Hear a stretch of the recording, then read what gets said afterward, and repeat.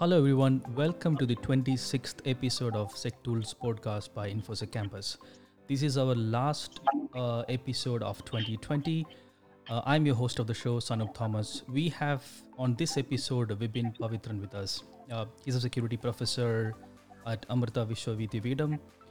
He'll have so many interesting things to discuss on this episode. Hi Vipin, welcome to the show. Thank you, Sanoop. Great. Vipin, to start with, how was your introduction to information security? How did you get started at the first place? Yeah, that's an interesting question. Basically, I worked in the software industry for about 10 years, and moved to the academia.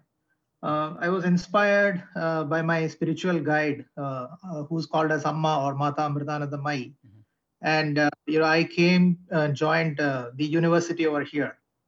When I was in the industry, I noticed that it takes a lot of time for the freshers to get to speed, to be productive. And so when I joined the academia, I was just wondering how I could help to get the students more productive. And I decided to ask our chancellor, Amma, about what would be a good way to get students to speed. And one of the suggestions she told me was that make them compete in a healthy manner. And so that's how I started looking for various competitions. And I came across what was called as Sun Microsystems Code for Freedom, which was basically contributing to various open source software by Sun Microsystems, such as Open Solaris, Glassfish, etc. And interestingly, I found another contest called Capture the Flag. I had no idea what this Capture the Flag contest is about. This was in 2007, and there was a particular contest. And even though I had no clue what it was, we just got a bunch of students and registered the students for this particular contest. And it was so exciting to see, the kind of learning that the students gained by just taking part in it. We had no clue what was going on, and around 3 a.m. our VM was attacked, and that was the end of the game for us. But that's how I got started into information security via a particular contest. This is exciting to hear because often we so I started as normal computer science student. One of the challenging factors that we had was to show the interest or kind of develop the interest in the very young age, especially in the school time or in the university time. And you kind of cracked that very easily for the students, and that was impressive. So good job there. And definitely that was inspiring for a lot of other people in the academia and in the industry also to have mentorship to students and have young brains to excel in information security. You started multiple initiative in the academic, and then also they're not really competing just within the academy, but they are also competing outside the academy, right? They are actually competing with the CTF competitions in the conferences and in and inside India's and like overseas as well. Tell me, how did you all started all these initiatives? So we can probably Yeah. pick up one by one. There are a bunch of items that I have in my list. Right. So we'll start with the security team. So that was the beginning of what is called as Team BIOS. Currently they are the number one team in India for the last several years, and it all started with this contest in 2007. Right. In those days, there were hardly 4 or 5 such contests, and we used to eagerly wait for some similar contests like that. And in Capture the Flag, there are two types of styles. One is called the Jeopardy style, and one is the attack defense style. And so predominantly, both these contests used to happen, but the frequency was very less. And so it took us about more than 2 years to actually figure out what was happening, because the documentation was less. And so once we found out that okay, this is how you capture a flag, and this is how we got the hang of the game, the next thing was to find out I realized that this is a very very important field, and we need to develop more talent in this field. And so we also wanted to start a contest specifically for beginners in India, because we found out that there were hardly any other teams from India taking part in such competitions. So in 2010, we started the first of its kind contest in India called INCTF or India CTF, and this was specifically for beginners, across India, just to excite them. So that now we are, in the 10th year of it, and it has inspired so many students to get into security. I'm really happy about that. And in 2015, we had this, problem that our team was not getting into the top 50. There is a site called CTF Time. It rates these CTF teams across the world, and we wanted to figure out how we can get our ranking better. And so again, I went and approached our chancellor, and she said that in other countries, students start out very young, whereas in India it is not yet the case that people are exposed to it at a young age.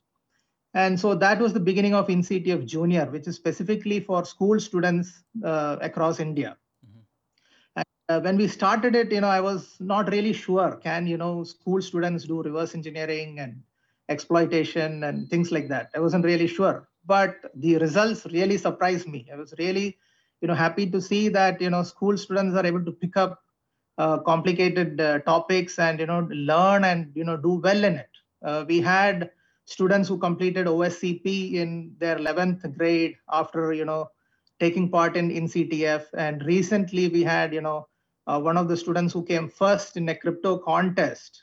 He was also, exposed to security via INCTF Junior. So these are the two contests that we started at the national level. And then we have INCTF International, which is open. It's not a beginner-friendly CTF though. It is open to anyone around the world to take part.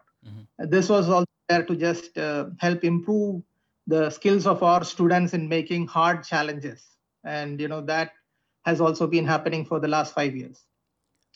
4 years ago, we started a team exclusively for women. It's called Team Shakti. And this year, for the first time, they have done a CTF, international CTF called Shakti CTF, which is open to all women all over the world. So this is the first time, and all these things also help the team as well to build their confidence, because what is possible to learn in the classrooms is very limited. When we organize things like this, they work more as a team and they interact and communicate, and they develop leadership skills, and they figure out what things can go wrong. These are all very valuable things to learn before they join the industry.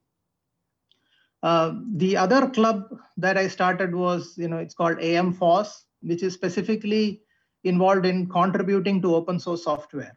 Again, till 2005, I was working in the industry, both in India and abroad. And as I said, I noticed that people don't have skills when they join. They take a long time. So one of these problems that I was trying to solve is, how do you get students while they are in the university? How do you get them skilled? And so I was not aware of open source again. When I was working, I had no idea about open source. So this particular contest, Code for Freedom, that's what made me understand what is this open source software and the potential value it has for teaching. So just like if you want to learn a new language, one of the ways would be to read books by excellent authors who are really good in their field. Similarly, open source also allows for students to read code which are written by really good programmers, and by the end of their 1 or 2 years of doing this, they become really good at reading code, and they learn a lot of other skills. For example, when you want to contribute to open source, you need to know about version control system, which normally students don't get to learn inside the classrooms. And typically students write code that are less than thousands of lines in any of the academic setting. But here they are exposed to code that is more than thousands of lines, and they contribute to it. They learn to work in a team. They learn how to send emails and improve their typing speed. So many different skills that are needed in the industry they learn by taking part in these open source contributions. So these are some of the clubs that we have done, and the main aim being to help students get skilled before they join the industry.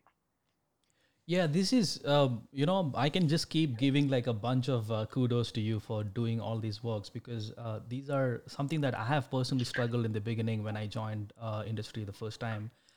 Because all these skills that I have no idea about how to learn it, or this was not really like my academic curriculum or something that I have not trained during my young age. And this is definitely a gap that we are always been discussing, why the campus or the university studies are not really up to the marks, or it's always like maybe 5 years behind the industry is moving, right?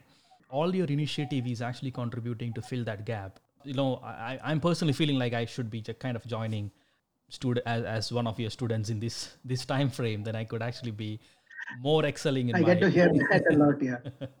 so that's great work there. So you contributed, you started like building these teams, and they were playing CTFs in the beginning, and now they are building CTFs, and that's quite super impressive. You also contributed, or you also mentored people to join Google Summer Code projects in continuous years. What was your preparations Correct. on that? Like when do you start this preparation with the students, and how do you mentor them?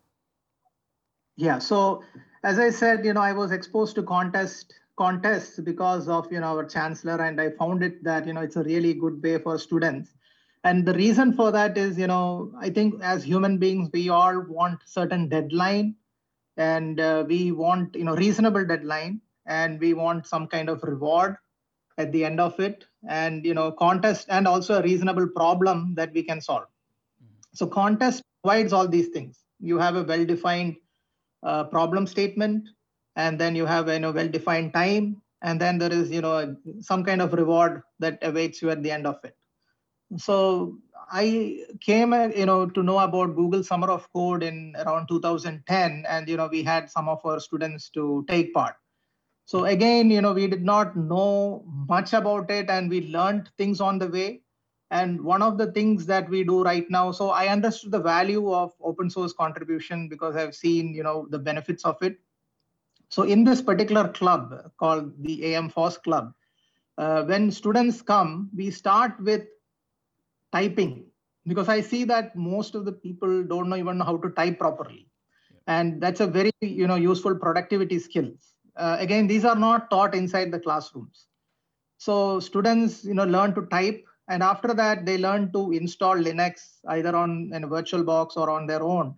And sometimes it's a lot of fun to see them learning new things and getting excited with all these things. After that, we get them to learn some Linux commands using certain war games, such as there's something called Bandit, where they solve various levels, they connect via SSH, and then they solve various problems, and in doing that they learn Linux commands in a fun way.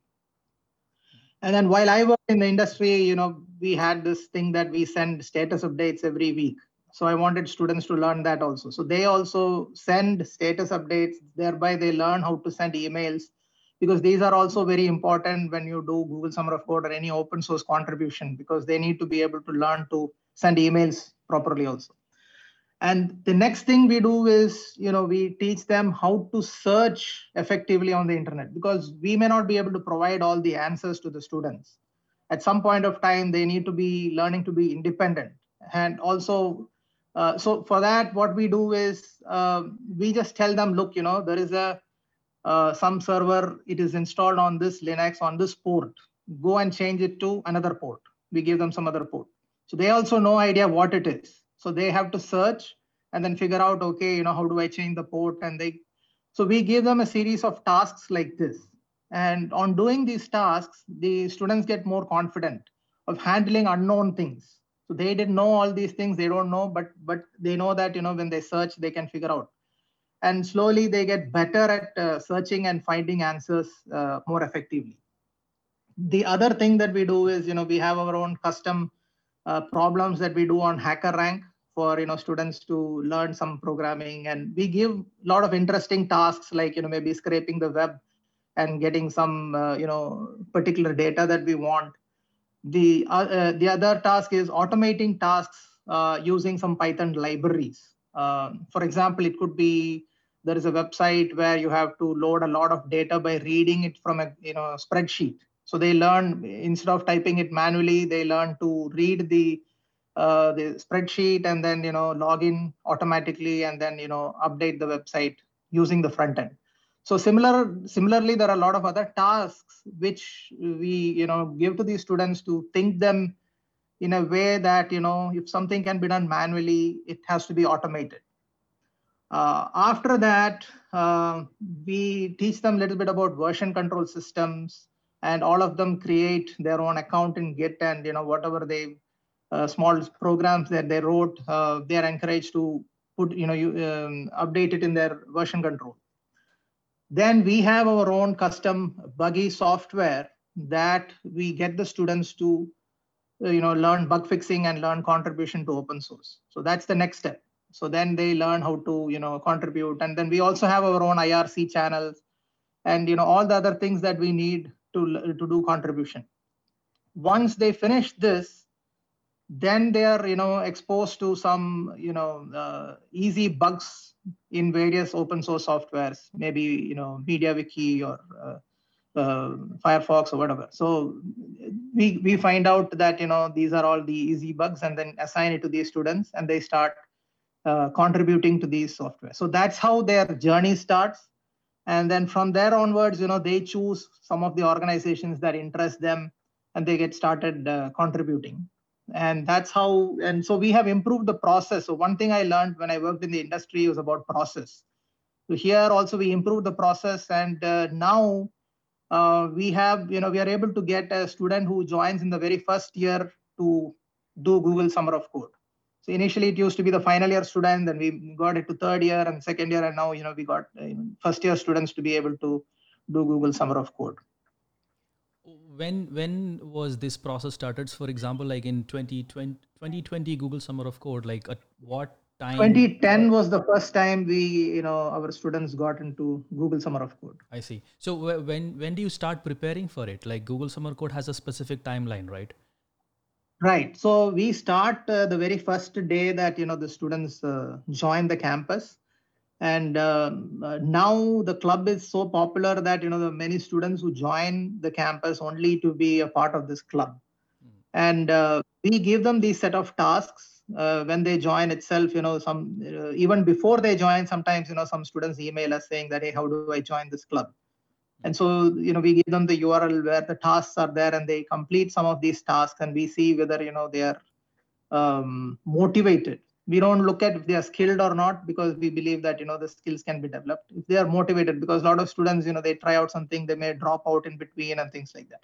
Since the club has become much bigger, right now there are 100 plus students in the club, so it becomes really difficult to give individual attention and all that. So we need people who are going to be able to work consistently.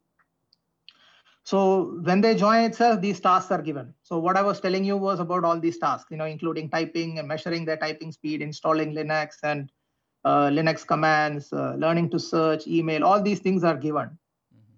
And we also support them during this process, via our Discord channel. And students ask doubts, and we encourage them, and we have even a weekly meeting with the students. And so the process starts, pretty much August when they join. So by the time it is November, they are kind of ready to start contributing. Yeah, the application to Google Summer Code starts somewhere at November. Google accepts this application from now. Yeah, accepts the application around that time.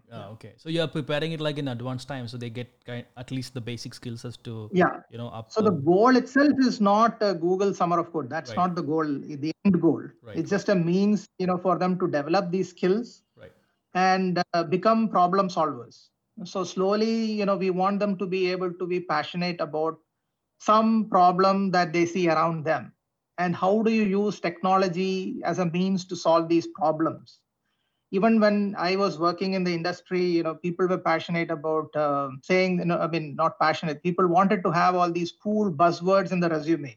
So when I was working, it was EJB. Everybody wanted, EJB and WebLogic and things like that in their website, in their resume. Yeah. And so today, I see students, from first year itself saying we want artificial intelligence and, machine learning and things like that without knowing the foundation. But what I would like to emphasize to them is that, engineers are problem solvers. So the technology exists to solve certain problems. So they should be, seeing it in that way, and then, get passionate about some problem that they really want to solve. And how do you use technology to solve it? I was talking to Palino Calri from in my last episode. So he was initially the Google Summer of Code participant for Nmap, and then he became the mentor of Google Summer Code project. So now he runs his own project in Google Summer Code. So I asked him for a curiosity, like what was more enjoyable during Google Summer Code during that time. His answer was to be the participant. So he enjoyed being more of a participant because, as you said, it actually developed a lot more problem solving skills, and on top of it, as the cherry on the cake, you get to also meet a lot of other industry experts and kind of scale your network. And that's Right. like a bonus point for them because they are not just restricted to their own circle, but they also like even if it's virtually, but they kind of get suggestions and criticism of their code from other people who are actually in the same industry. So that's kind of developed their own skills to the next level. Exactly. And the other benefit also is that, some of these organizations also fund the students to talk about their work. So that's an added bonus also. So students get to travel and, meet people that they were, talking to virtually, and talk about their work and things like that. That also is, really added benefit for the students. Great. I love the work that you guys are doing in the campus and beyond campus. Like I don't consider that as just within the campus. You guys are doing brilliant work in building up the young generation with a bunch of skill sets that I wish I had when I started my career. Like I never had a GitHub page when I started my first job, and I know about the version controlling and how to commit and how to do a pull request and whatnot, all these things after I joined. So you guys are doing like amazing job there. So there are so much kudos to you and your team. So if I ask you, what is your suggestions for other academics or other faculties to build similar process, and what was something that you have learned by doing maybe mistakes in the beginning but you learned over the period of time, what will be your suggestions for other academics to bring their students also in the same level? One of the low hanging fruits, I would say, is to include whatever it is possible from, the various open source organizations into the curriculum. So that way, it has a greater reach. A club is definitely useful, but the number of students that join it are much lesser. Whereas if you are able to do something as a part of the curriculum, that impacts much more number of students. So, for example, if you are teaching, software engineering, definitely one of the things to do would be to make the student, contribute to some open source software. So similarly, every single subject, maybe if your teacher is, they are learning data structures, they should make sure that every single student uploads their code in their own, GitHub repository. So that way they learn version control system while they are there. And maybe a lot of the faculty also don't have exposure to the industry. So even the naming conventions and commenting of the code, maybe like the faculty is not aware because that was never taught to them, and they also did not work in the industry. So things like that would be good for students to know in the beginning itself. So I would say that go for the most low hanging fruit. Start with whatever subject they're teaching and see if they can use version control, and then make students commit code in their GitHub. And the next thing would be to see the other subjects, where for example, operating systems. In operating systems, we can see how we can use one of these open source operating systems, and teach certain things, even for subjects like networking, compilers, and things like that. That would be my first suggestion, because that would be the easiest thing to implement. But I think going forward, maybe even the universities also should realize that, just like there are positions like professors, assistant professors, and things like that, there should be a position called as a mentor, Yeah. whose sole responsibility should be to drive some clubs like this. This is just my suggestion from my experience, because the teaching faculty itself has a lot of workload is there, and then after that to do this outside classroom hours, it would be a little tedious. Not everybody may be motivated to do something like that. So if there is officially some you know position like mentor, which would be whose responsibility it would be to drive clubs like this, that would also really help. Yeah, these are some of the suggestions. One is that, as I said, the faculty can include some open source component into their curriculum. And if they have more energy and time, and they can start a club. And initially, it is a lot of work. And then after that, when we have a bunch of students, then we can have a mentoring chain where the senior students mentor the junior students, and we have to do more of overseeing the club. I'm just imagining that your team or your students have less difficulties in catching up with the COVID situations, meaning a lot of complaints that I was hearing from my friend circle who are in the teaching field, that they were actually able to feel difficulties in getting the students on track, or giving them online lectures and giving them online tasks, or kind of monitoring how they are doing all these things. But you are already having all these email chains and Slack channels, and more of like a digital connections are already established in your campus. How was experience in during the COVID situations mentoring all this team, and also the regular curriculum as well? Yeah, definitely, it is not easy, because even students are getting bored staying at home, and not meeting their friends and things like that. Mm-hmm. So that part makes it difficult. But the online interaction and things like that, the students were quite used to it. So that part there was no issue. But the social aspect of it, everybody is missing that aspect. And you were saying about the online learning and things like that. Today there are so many different resources, and one of the things that we ask our students who join the very first time, there is an online course called CS50.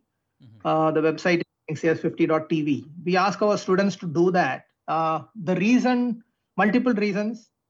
I believe that one of the essential skill in the 21st century is learning to learn. You don't want I don't like one of my students to go and say, look, this is I don't know this. So they should be able to pick it up and learn on their own. There are enough resources out there, and they should be able to learn on their own. So we should be able to skill the students to learn. So as a part of that, we also make them do these online lectures, and CS50 is something we start with. Many students may have problems understanding the accent, but they get over it and they start enjoying it, and pretty much making them independent. So that is also one of the things that I missed telling earlier. Great. It was amazing talking to you, Vipin. And yeah, keep doing the amazing work. Definitely, this is going to inspire a lot of other faculties and teachers out there, and also students to, bring up this culture in the universities, and, see things more for the futuristic perspective, not just finishing the curriculum, but also to catch up with the industries and be prepared before they pass out from the university. So that's a great work you guys are doing there. Thank you, Sanu.